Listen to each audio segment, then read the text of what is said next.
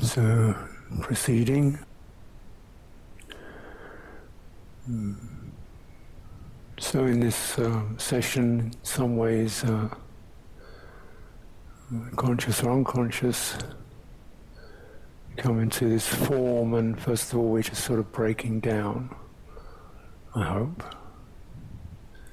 That means, you unplug from your daily engines, drivers, and then the system coast and the wheels come off, and unpack. That kind of uncomfortable experience. Sort of, even though one wants to, it's still a bit uncomfortable, just feeling bits not quite fitting, not quite meeting, dull bits, sluggish bits, and some bits just get hyperactive. Suddenly mind starts scurrying around. What's this, what's on, trying to pick everything up and get established. It's like, you take a dog or a cat to a new house, they've got to roam around the house, run around the house, yap at things until they feel comfortable. So, meet the other dogs. And then, okay, here we are. Settling, and then, being able to kind of, allow that sense of what you don't need, and just recognizing that's not a blanket statement, really. Well, right now it feels like I do need to do that. But, sensing filling up with sense of value, not as an idea, but as a feeling of like a graduating, strengthening of presence. Not as an idea, it's actually almost a embodied feeling of here-ness, presence. Settling, first seeking probably stillness, moving to stillness, to gather around that, some still place, and then, going from there to something a bit more, we might move to and fro from stillness into bits of mobility, moving, walking, stretching. So animation. We're not here to be mummified.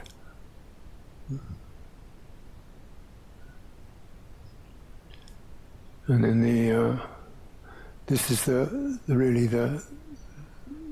major piece is animation, and how that can be allowed to grow in a healthy way,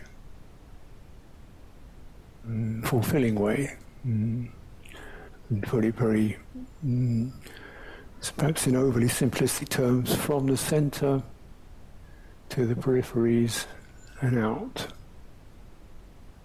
not disconnected, not jumping from the center out, and so proceeding through the tissues, through the layers,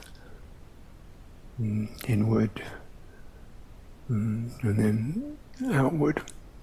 And most obviously, this can be experienced in an embodied way, because this body really has this right there. Psychologically, it's similar, but it's more tricky, because the body gives you a very fairly good, solid way of sensing that, and also knowing the body, also indicating not now, or I want more, I don't want that. It kind of contracts or tingles or opens, or you can't push it. So it's coming from the center, and gradually, using our breathing and lingering in that, not trying to measure it or attain anything with it or anything like that, just sensing there is breathing as a life quality, an animation quality that happens for us as a gift.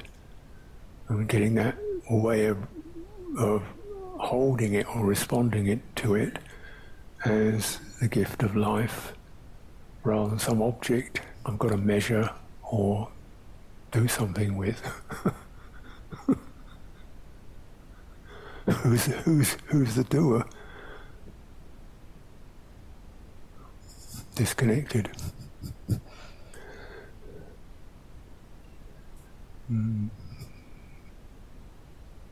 It's a disconnect, tries to do what is tries to do the connecting. Well, there is the connected, which is the breathing. That's connected to life. It's connected to your inner body, your outer body, and the space around you. It doesn't get more connected than that. So who's this person who's going to do it all? Where's she?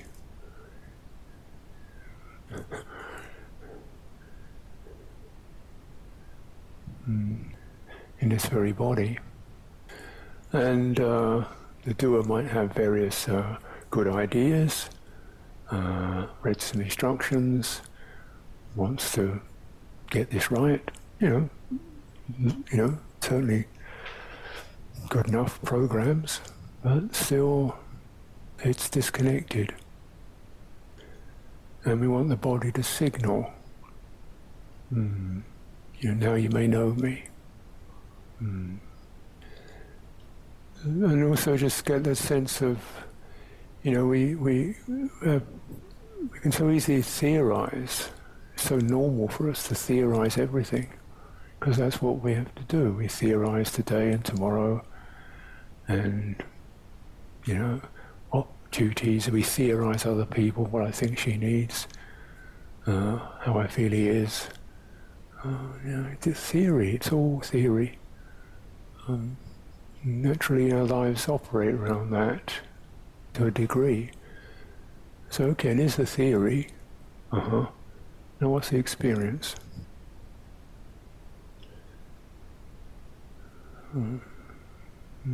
So we come to that very fundamental living presence. Does he breathe in and out? I think he does, yeah. It feels like it. Feels like certainly a pattern of something familiar, repeated, changes in a very familiar rhythmic way. It's rhythmic. There's something that brings around a heightening of energy and something that soothes it. And when that energy brightens, and there's something, we also experience a sort of opening to the outer. So we'll call that inhalation.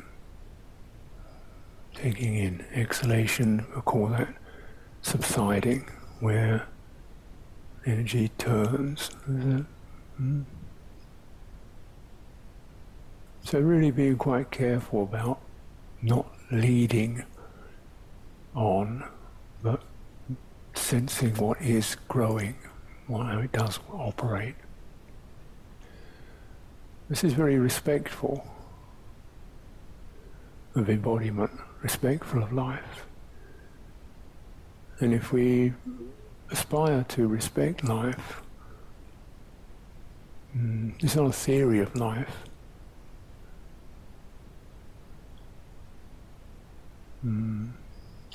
And where's the non-theory of life? You. So start with that, get your learning done with that. Respect, perhaps sounds a bit stiff and formal. Value.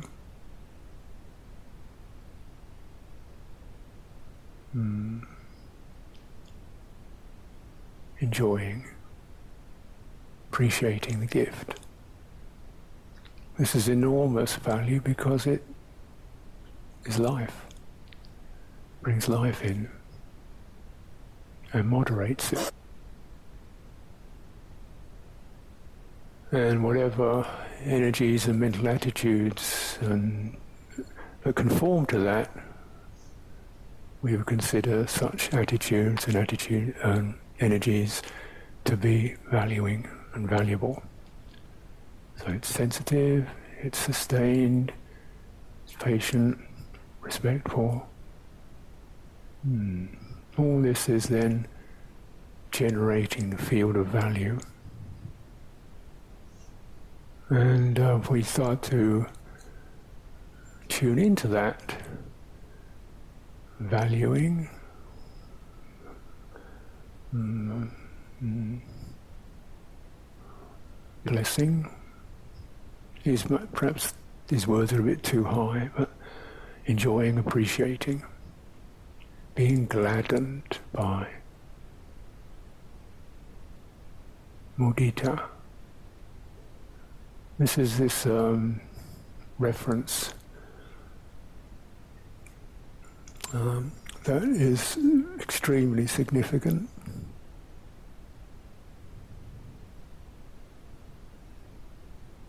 Because it's the sensing there's something here quite precious that one cannot create, cannot be bought.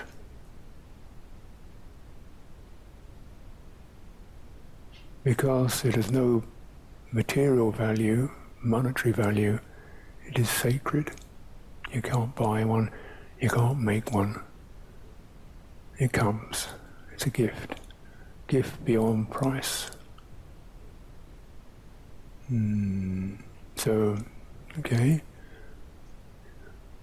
appreciate.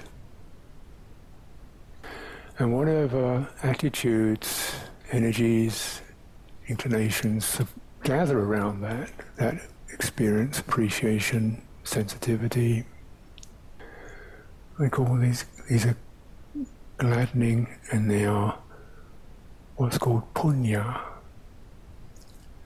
Punya is the Pali word. Awkward translations, I find them awkward. Merit, goodness, worth, worthy, worth, valuable. And in his teachings, the Buddha places this one right at the beginning, pamoja. So this word mood, it's all the same core syllable. And it expresses this mood, which is a kind of mood. It's an opening, warm sound.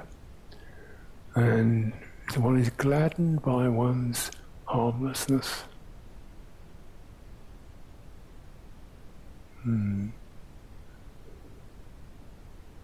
One is gladdened by one's honesty. One is gladdened by one's truthfulness, authenticity. And the gladdening feeds it back. This is a very important principle. You know, that which is worthy, we have to acknowledge it. Otherwise it doesn't feed back. This act of acknowledging, again, language is not so easy, resonating with, that's the feeding back. I'm gladdened by the honesty, the loving kindness, the harmlessness, and resonate with it. That resonance amplifies, and it feeds it back into the heart, even into the body. In instances, the Buddha presents that as a kind of inroad, whatever. And he's saying, whatever skillful, beautiful, authentic gesture that was made, be gladdened by it. Be gladdened by offering one grain of rice. Be gladdened by offering one stick of incense, one kind word. Because if you're gladdened by it, it amplifies, and it gets entrained to it. I pick it up, that's it. It's kind of highlighted. And you feel how it felt, and you can return to it. It's a signal is created. Right? A signal of the beautiful.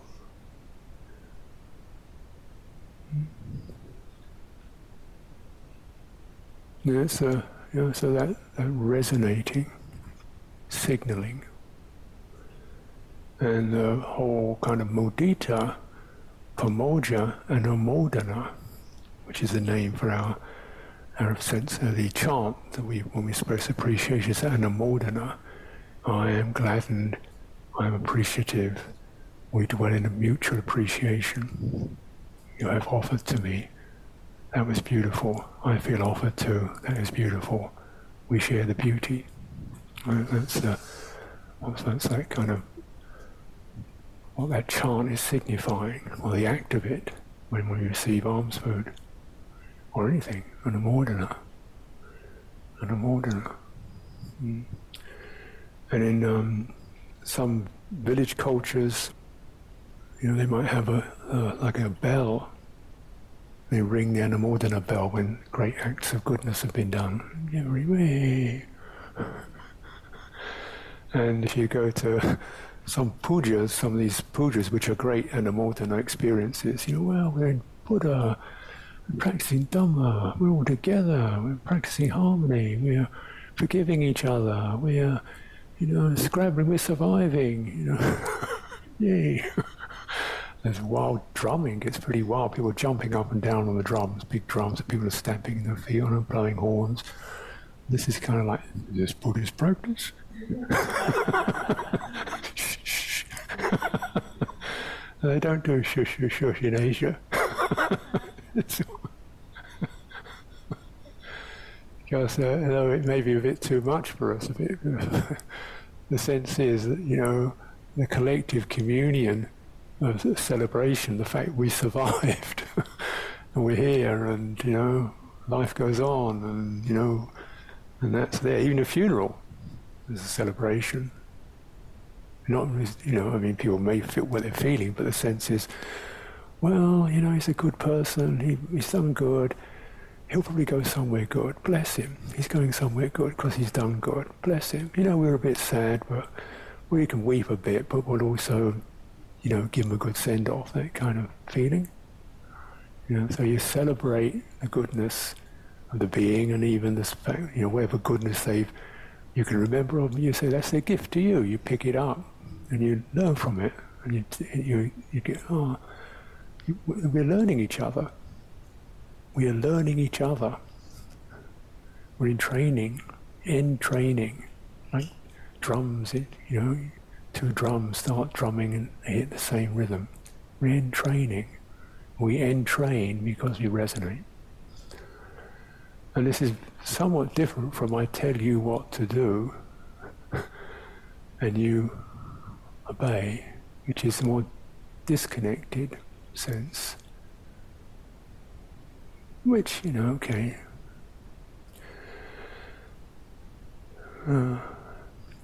But the mudita sense is, hey, this is I got this idea. What do you think of that? How do you feel about that? Nothing. Okay, well, let's scratch my head, start again. What do you feel like? Okay, let's sort of set the resonances together, and then we could sort of build an idea of what we're going to do out of that. That would be a more beautiful way to do things. So I think we've all agreed, some level, this is a good thing that we all participate in, and, with all the closures and the withdrawals that may happen.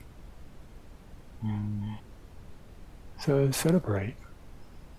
We're hanging in, we're together. Sort of. Bits of us, as much of us as can be, is here. And that which can be here could perhaps invite the rest in its own time to come in. Pamoja mudita, sharing value in the realm of value. Now we start, even at a somatic level, just this sense of the breathing in the body, and then letting that breathing warm the tissues. If you do it carefully, gently, around the breathing, warming the tissues, coming into life through the sensitivities.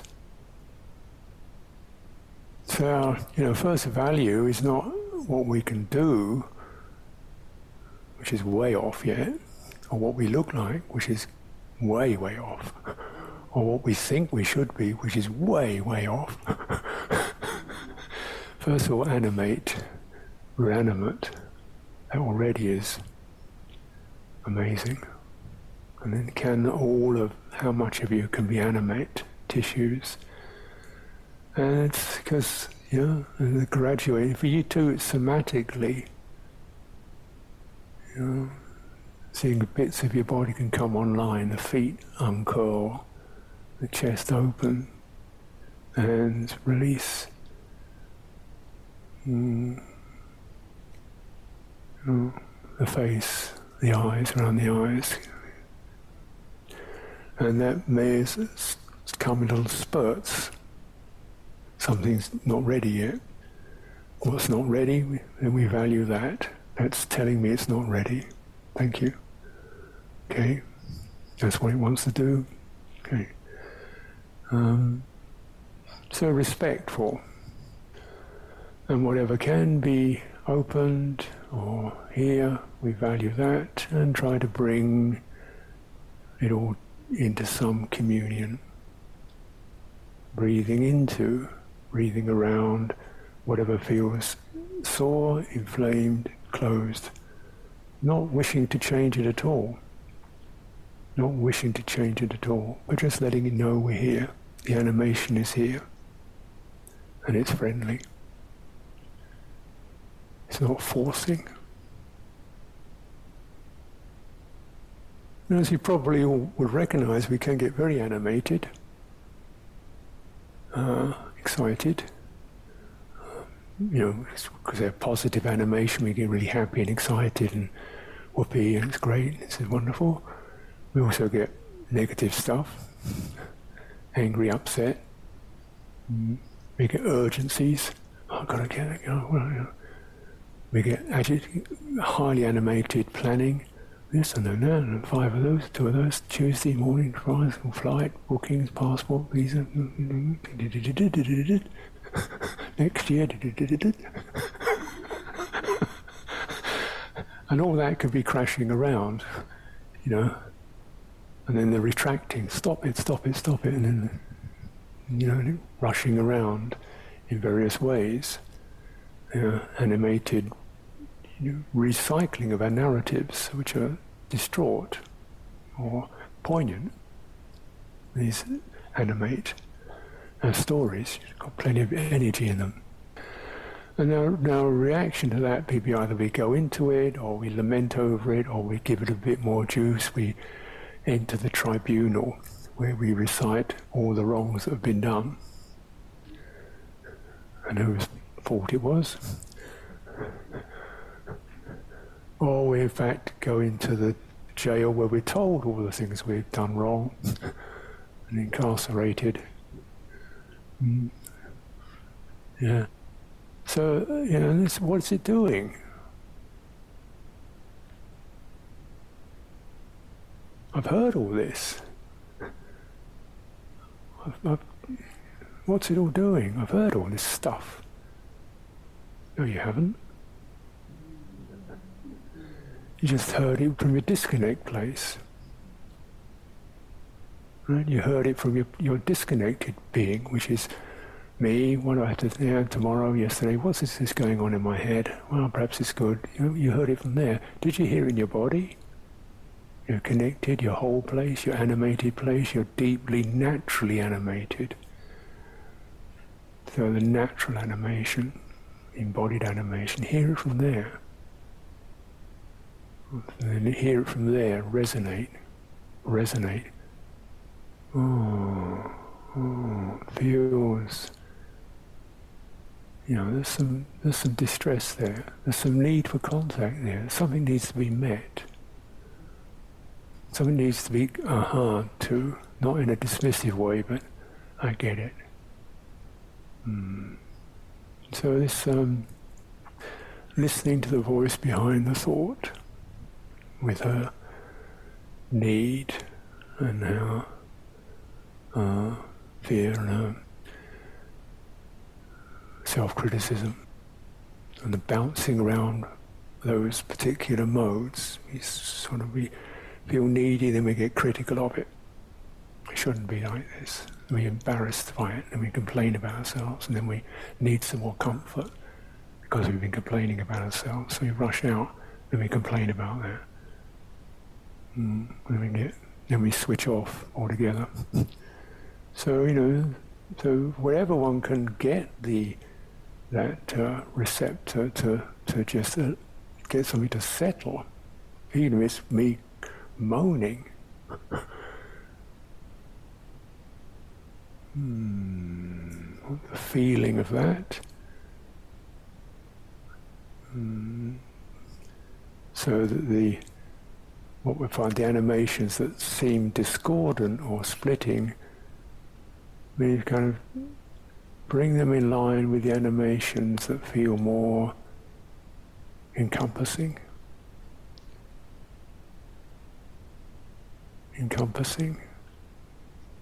I can't breathe with this going on. And instead of putting them in conflict, breathing as an experience of that energy moving and opening and subsiding. The wave of it, the felt breathing, and then the felt moaning.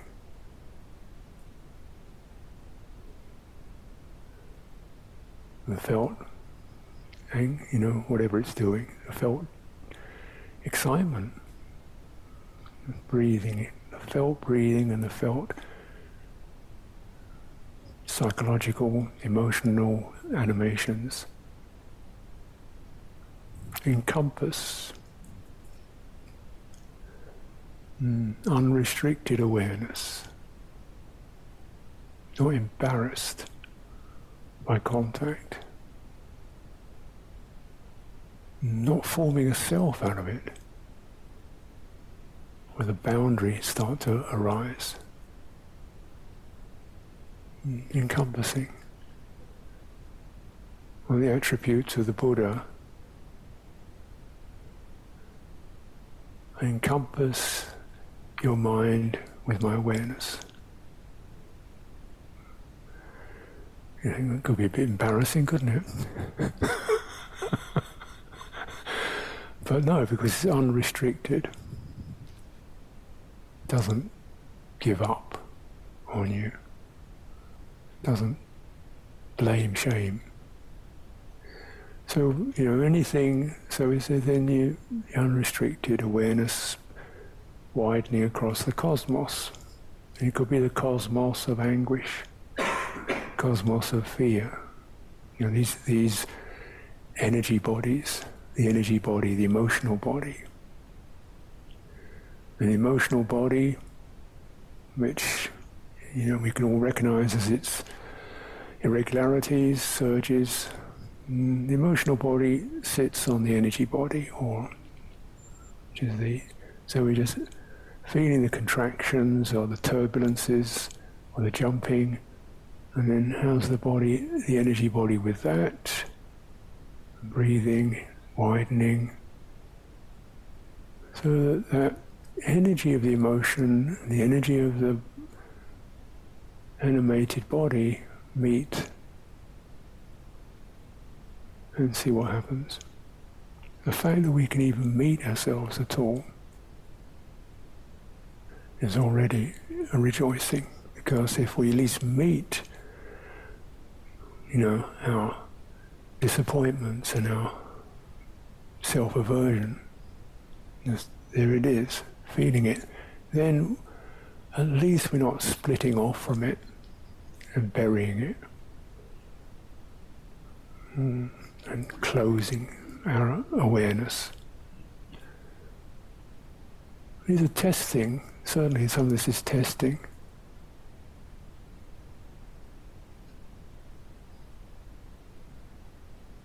So these, we see this Brahma-vihara process, if you see it as a process, this is like establishing a dwelling place. Vihara. Boundaries of it, vihara, everything in here, theme of this place is opening the heart, unrestricted not measuring, appamano, not measuring, not this is better than that, not measuring. Everything in here to be covered and acknowledged. However, timorous that is, I can be with this. I don't like it, but I can be with it. I'm not going to further retract. You could say that's the basis of metta.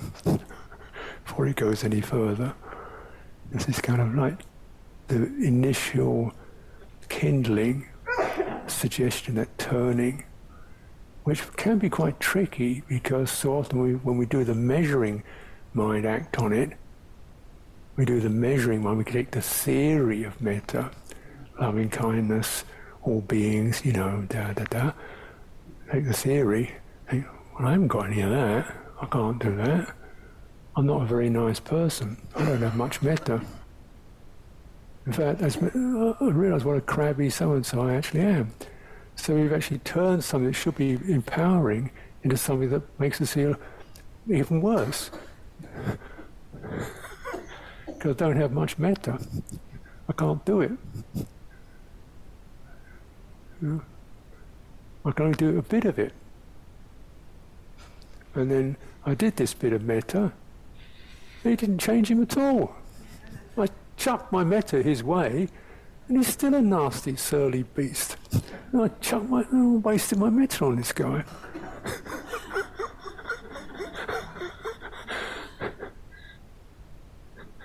That's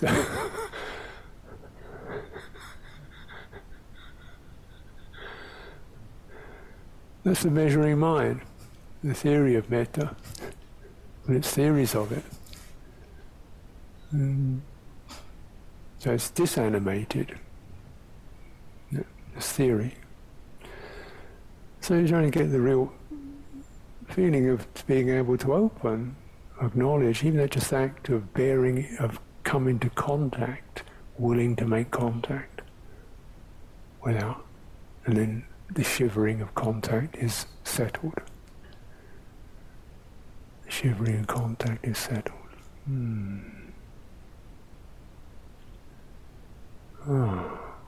Then anumodana, we've made contact. That is already with no splintering. Therefore, that's already something we should resonate with.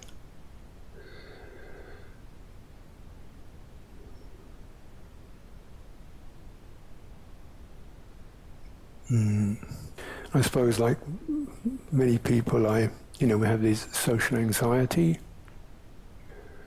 on one level, and then blind impulsiveness on the other level. So I do both of those.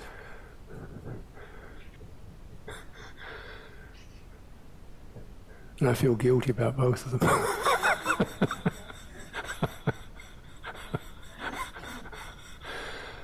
So we get to that. I should be able to moderate myself better than this, surely. Just noticing, okay, that then actually the social anxiety is probably more trustworthy, I think. Because at least it's sensing there's something else out there that's other. Let's go carefully. Whereas impulsiveness is, oh, it's great to see you, wham! Whether you're ready or not, here it comes, And then, oh dear, she wasn't ready. I thought it was a joke, she didn't like that one. Oops, the guilt washes back. This has been going on for quite a while.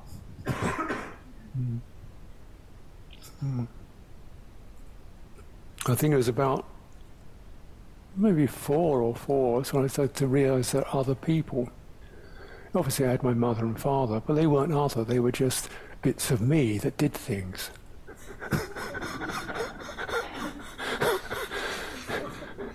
Mum was the one who wandered around and put food in front of me and washed me up and put sticking plasters on my legs and gave me a pair of socks, and she did that bit of me. Dad would come home and give me a cuddle and so forth, and pat me and chat to me and so forth, and that was nice too. They were bits of me, you know. And we lived like that. And I was myself, my brother, my mum and dad.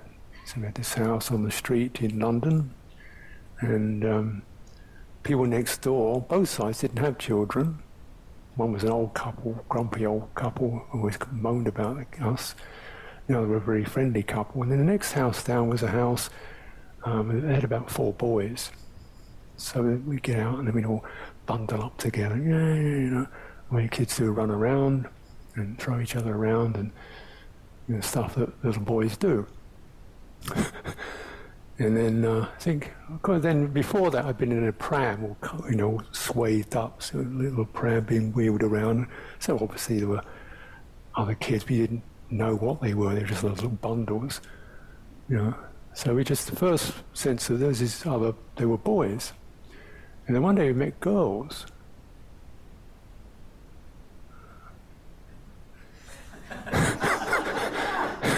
I remember the moment, because the first thing that struck me, they're clean.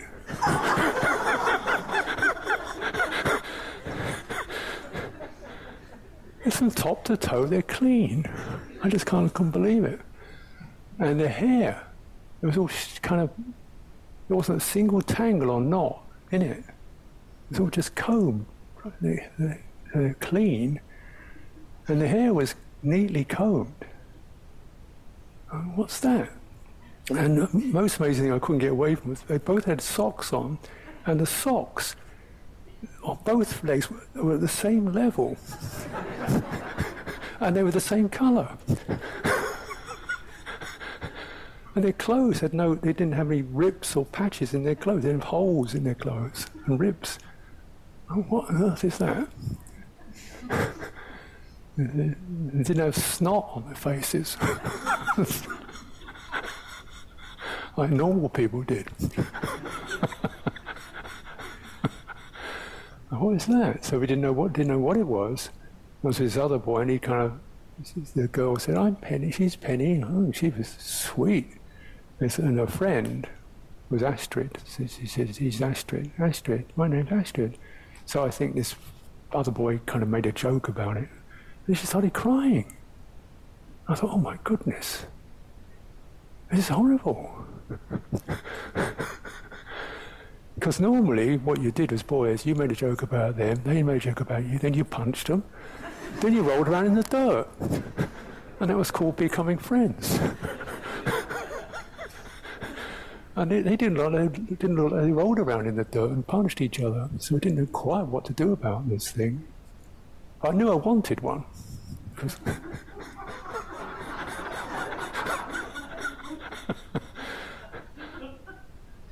That was the first of the heartbreaks.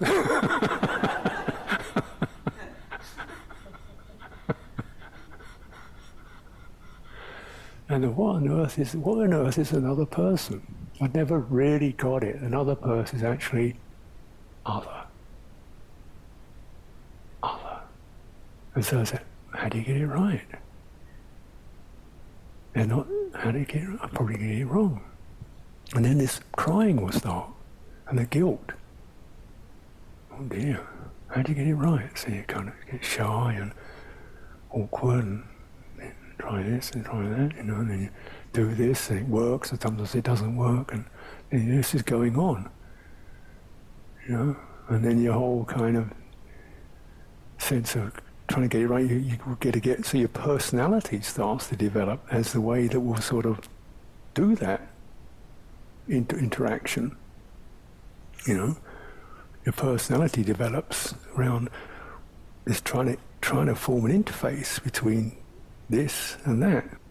Personality starts to crystallize, you know, and then you've got to present it somewhere or another to different kinds of people that will actually make it work. So there's that sort of nervous shifting. How will he feel that? What do they think about me? What about her? You know, that sense is sort of somewhere underneath all that going on. You get the personality and the energy of that, and then feeling, oh, what the hell, I get tired of all this, I'll just be who I am, you know, and then that feeling nobody understands me, isolation, and then internally. And so this whole process of social anxiety, the social issues, and trying to fit in, and trying to conform to what you think other people want, and saying what the hell, who cares what they want, and not liking that. There's kind of wavering around, you know. That one does individually, and you never want to let anybody else know about it.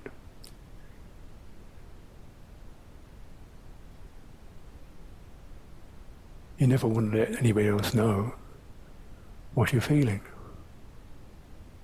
because the important thing is to get that personal thing the way they want it, exactly right first time. So you never want to let anybody really know what's happening, because that might be rejection, or they might get hurt, or who knows, anxiety builds up, gets ingrained in the personality, and you can kind of override it by just ignoring people and just broadcast your stuff.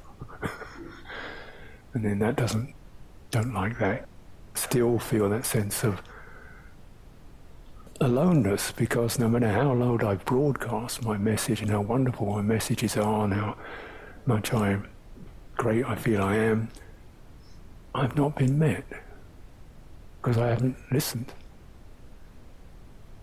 I've been broadcasting, haven't listened, don't know.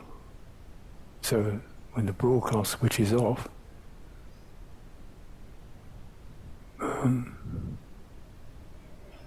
well, haven't met anything. Nothing's met me. I haven't known it. So, you know, so all this kind of overconfidence doesn't really do it. Trying to roll out a winning act doesn't do it. Trying to crawl away doesn't do it. Trying to ignore the topic and go into samadhi sort of bypasses it, but it doesn't heal this crack between the animated inner, seems to be animated inner, and the world other. I don't know, but I feel I should know, so I can put up the proper action to engage with it that doesn't make any mistakes. So I should know it. So because I should know it, I'll pretend I know it.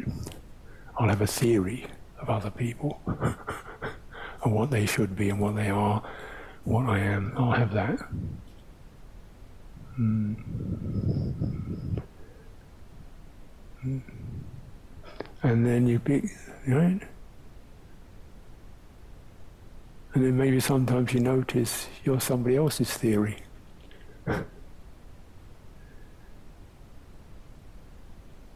She doesn't really see me. She sees what she thinks I want or need, or sees my name, sees my role. She doesn't see me. She's talking to the theory, probably with a good intention maybe. She's talking to the name, the number, but not the animate experience. And I do the same to her. So when that is the way in which we try to negotiate this anxious borderline, and one way of dealing with that is, well, look, we can get the theories. You have your theory, I'll have my theory of you, you'll have my theory of me. We'll see how that works, and if it doesn't work, we'll say bye now. And perhaps best to just shut down the animate altogether, or as much as we can. Keep it private. Don't be animated in the presence of another. Oh, okay, get away from everybody, have my little jig, dance, play poker, jump up and down, swim, and then knock on the door. Hello, yes?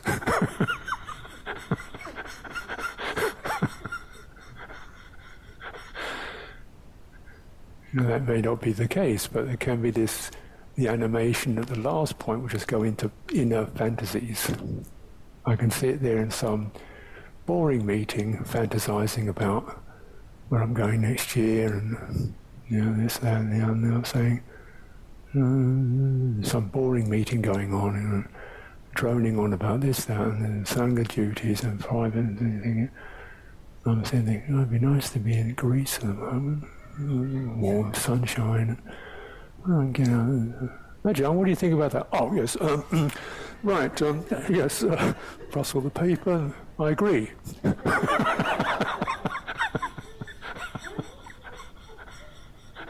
Hope nobody noticed,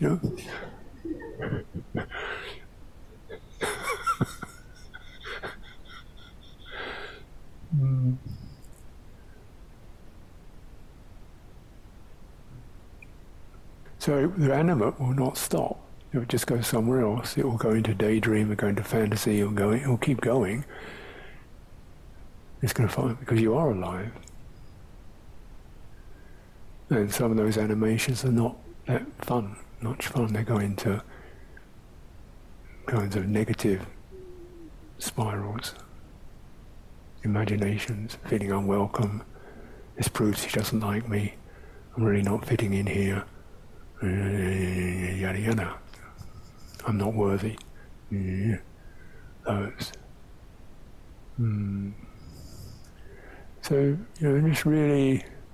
just okay. Come into connection. I am anxious. Is my nature to be anxious? That's not bad, because there is another. Just pause. And what I can know, not as a theory, but the feeling knowing. Remember, in this direct experience training, we're going into that which you can really know is the feeling knowing. The rest of it's theory, which could be true or not, we don't know. What we do know is the feeling knowing. So, feeling anxious, how does the body experience that? A certain reticence about opening. And where's that?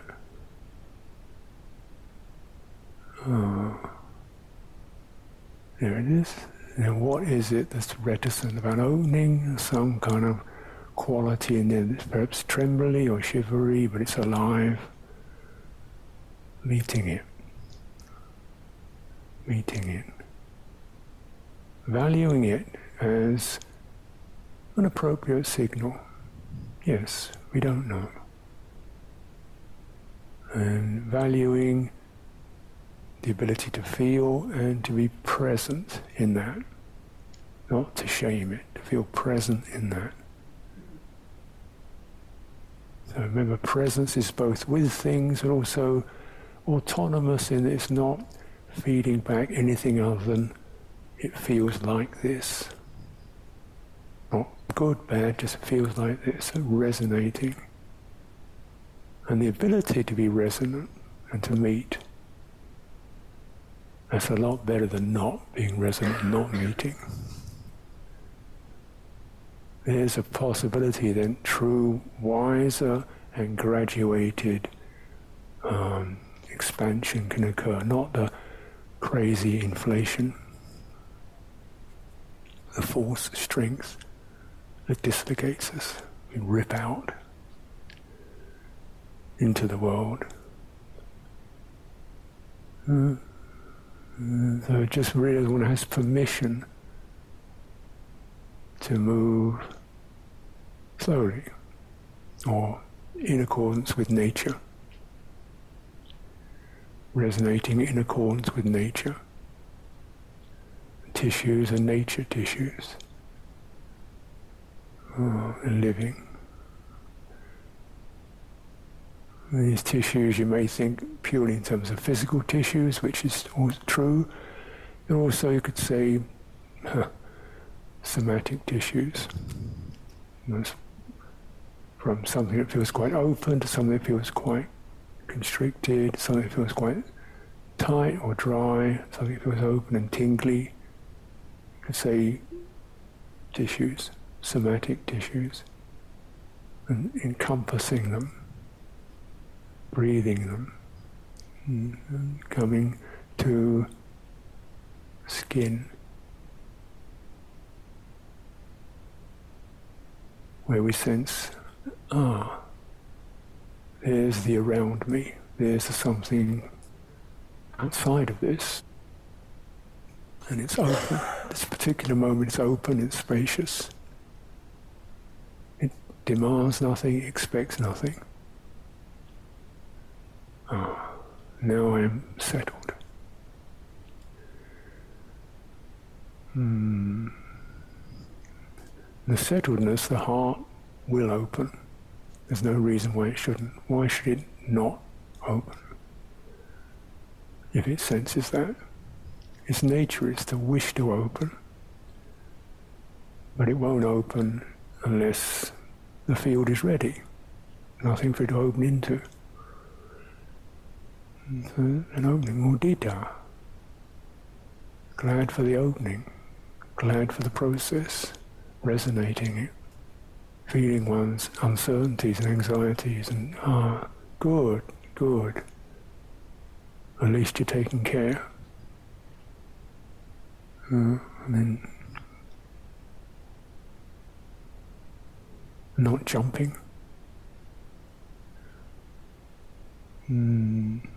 Mudita. Good bit of process.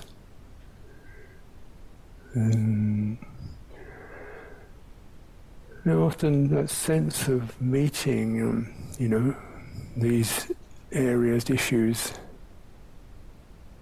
these tissues and issues, energies,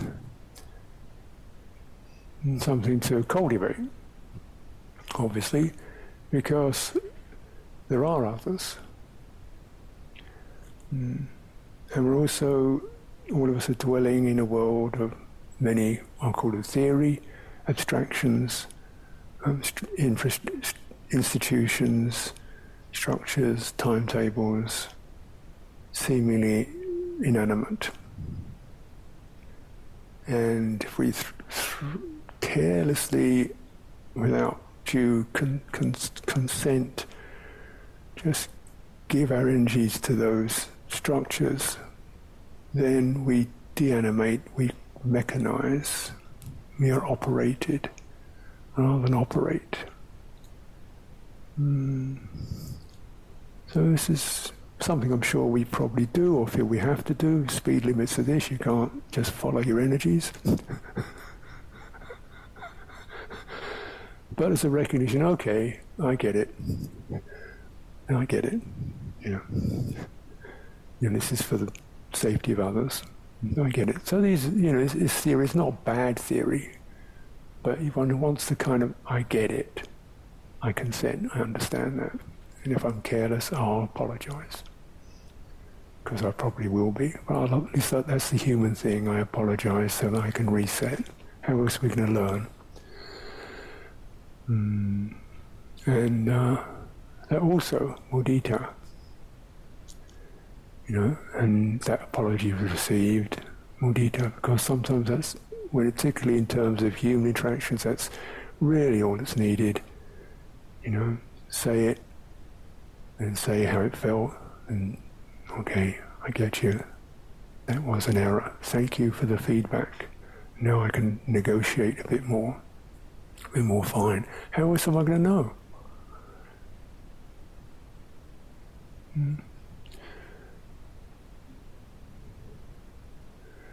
So all this is valuing the process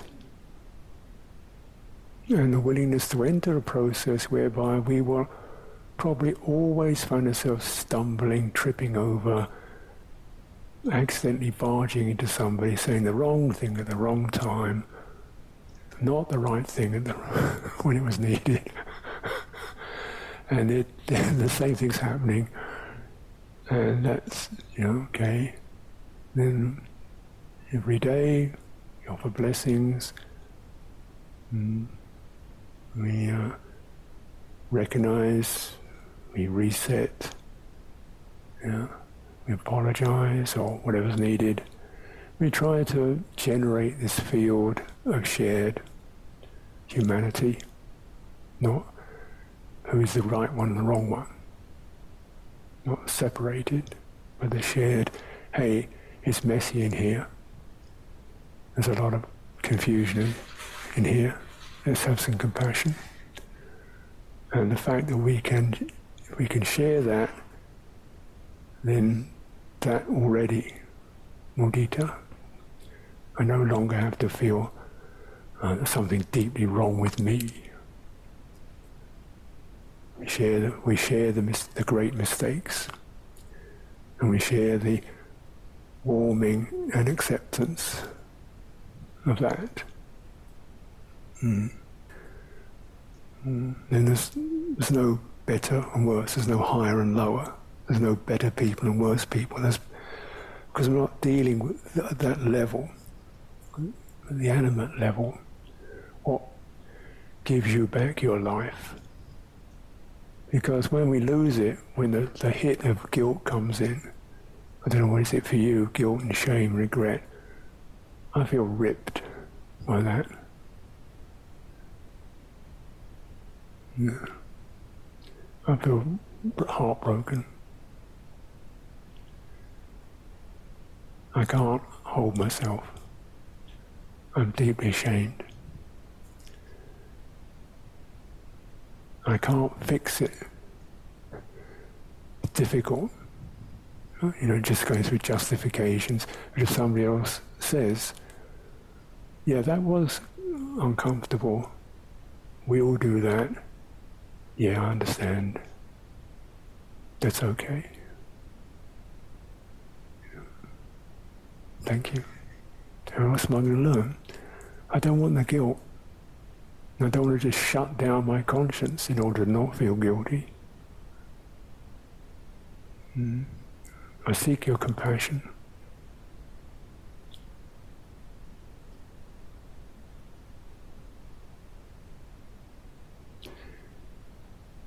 And you, as the one who can offer me your compassion, I deeply value. How could I not? Because I can't do it.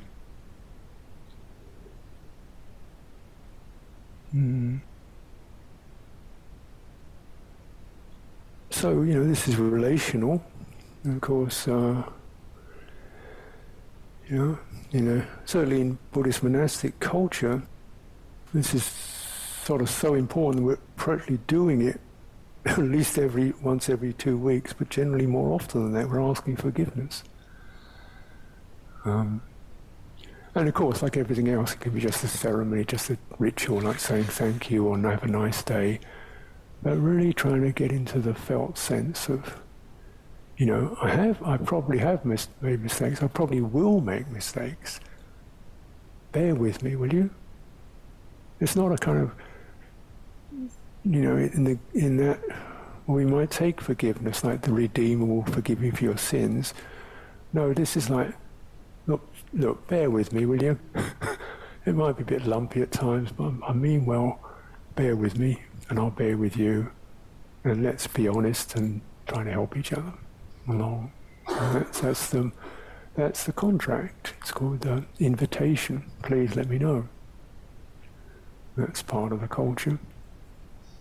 And even on the kind of purely ritual level, then it's in our normal prolonged chanting, there's a phrase we say, ask forgiveness of the Buddha. For whatever errors I've committed, body, speech and mind, I ask forgiveness of the Buddha and the Dhamma, the Sangha. I think, well, I don't see him. Where, you're asking like for the Lord above to... No, it's a kind of a resonance of, could I claim that every single one of my mind movements today has been spotless and immaculate? unlikely. So, but it's not into a kind of list all your faults. It's a sense of, when you open to Buddha, you're opening to your own awakening sense, which means it's encouraging. Can I encompass all of it and just see if any in there kind of jumps up to say that was a bit funny, or looks like that was a problem. Anything in there, then what do you get out of that? What do you sense with that? What happens? Where was the energy shifted in the wrong direction? Sometimes it's just that. Too quick, wrong time, wrong place. Awaken to it. And so this is kind of done as a daily reset. That's the idea of it anyway. And so we get a feeling of a kind of at least making those gestures, because if there isn't another person, then in some way you have to constellate a sacred form that we can speak to.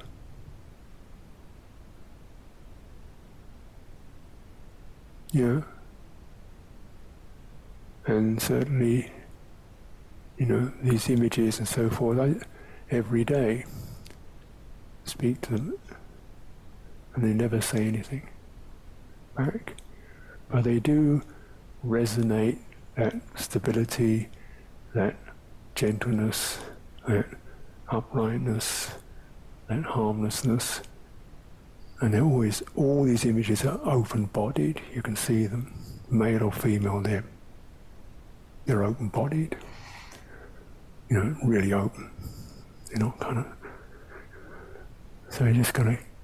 You can pick up that sense, so that we can animate to some degree, these images with our potencies. That's why we chant to them. Yeah? As you take the word, bring it back, breathe it, chant it. So you kind of begin to signal that to yourself. Signal that as an animation.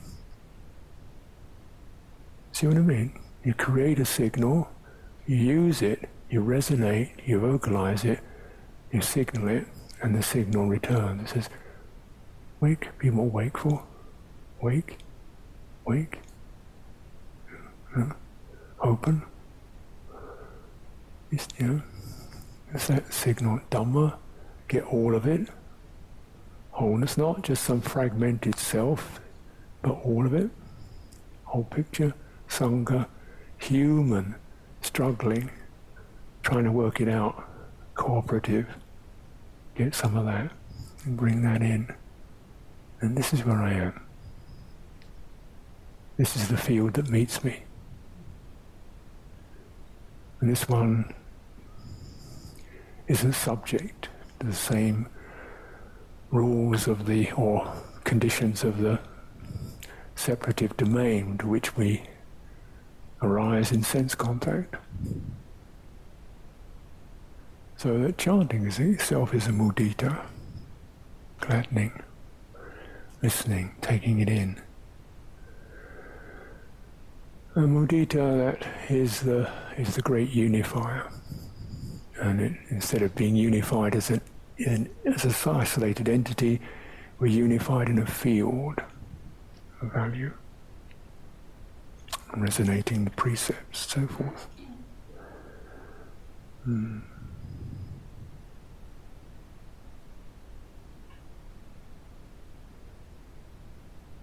Just take a few moments with that, because I'd really be interested, if we take a few moments of quiet, really interested to invite my good friend Laura, if she felt like she would like to reword any of this. I'd be really interested if you could share that.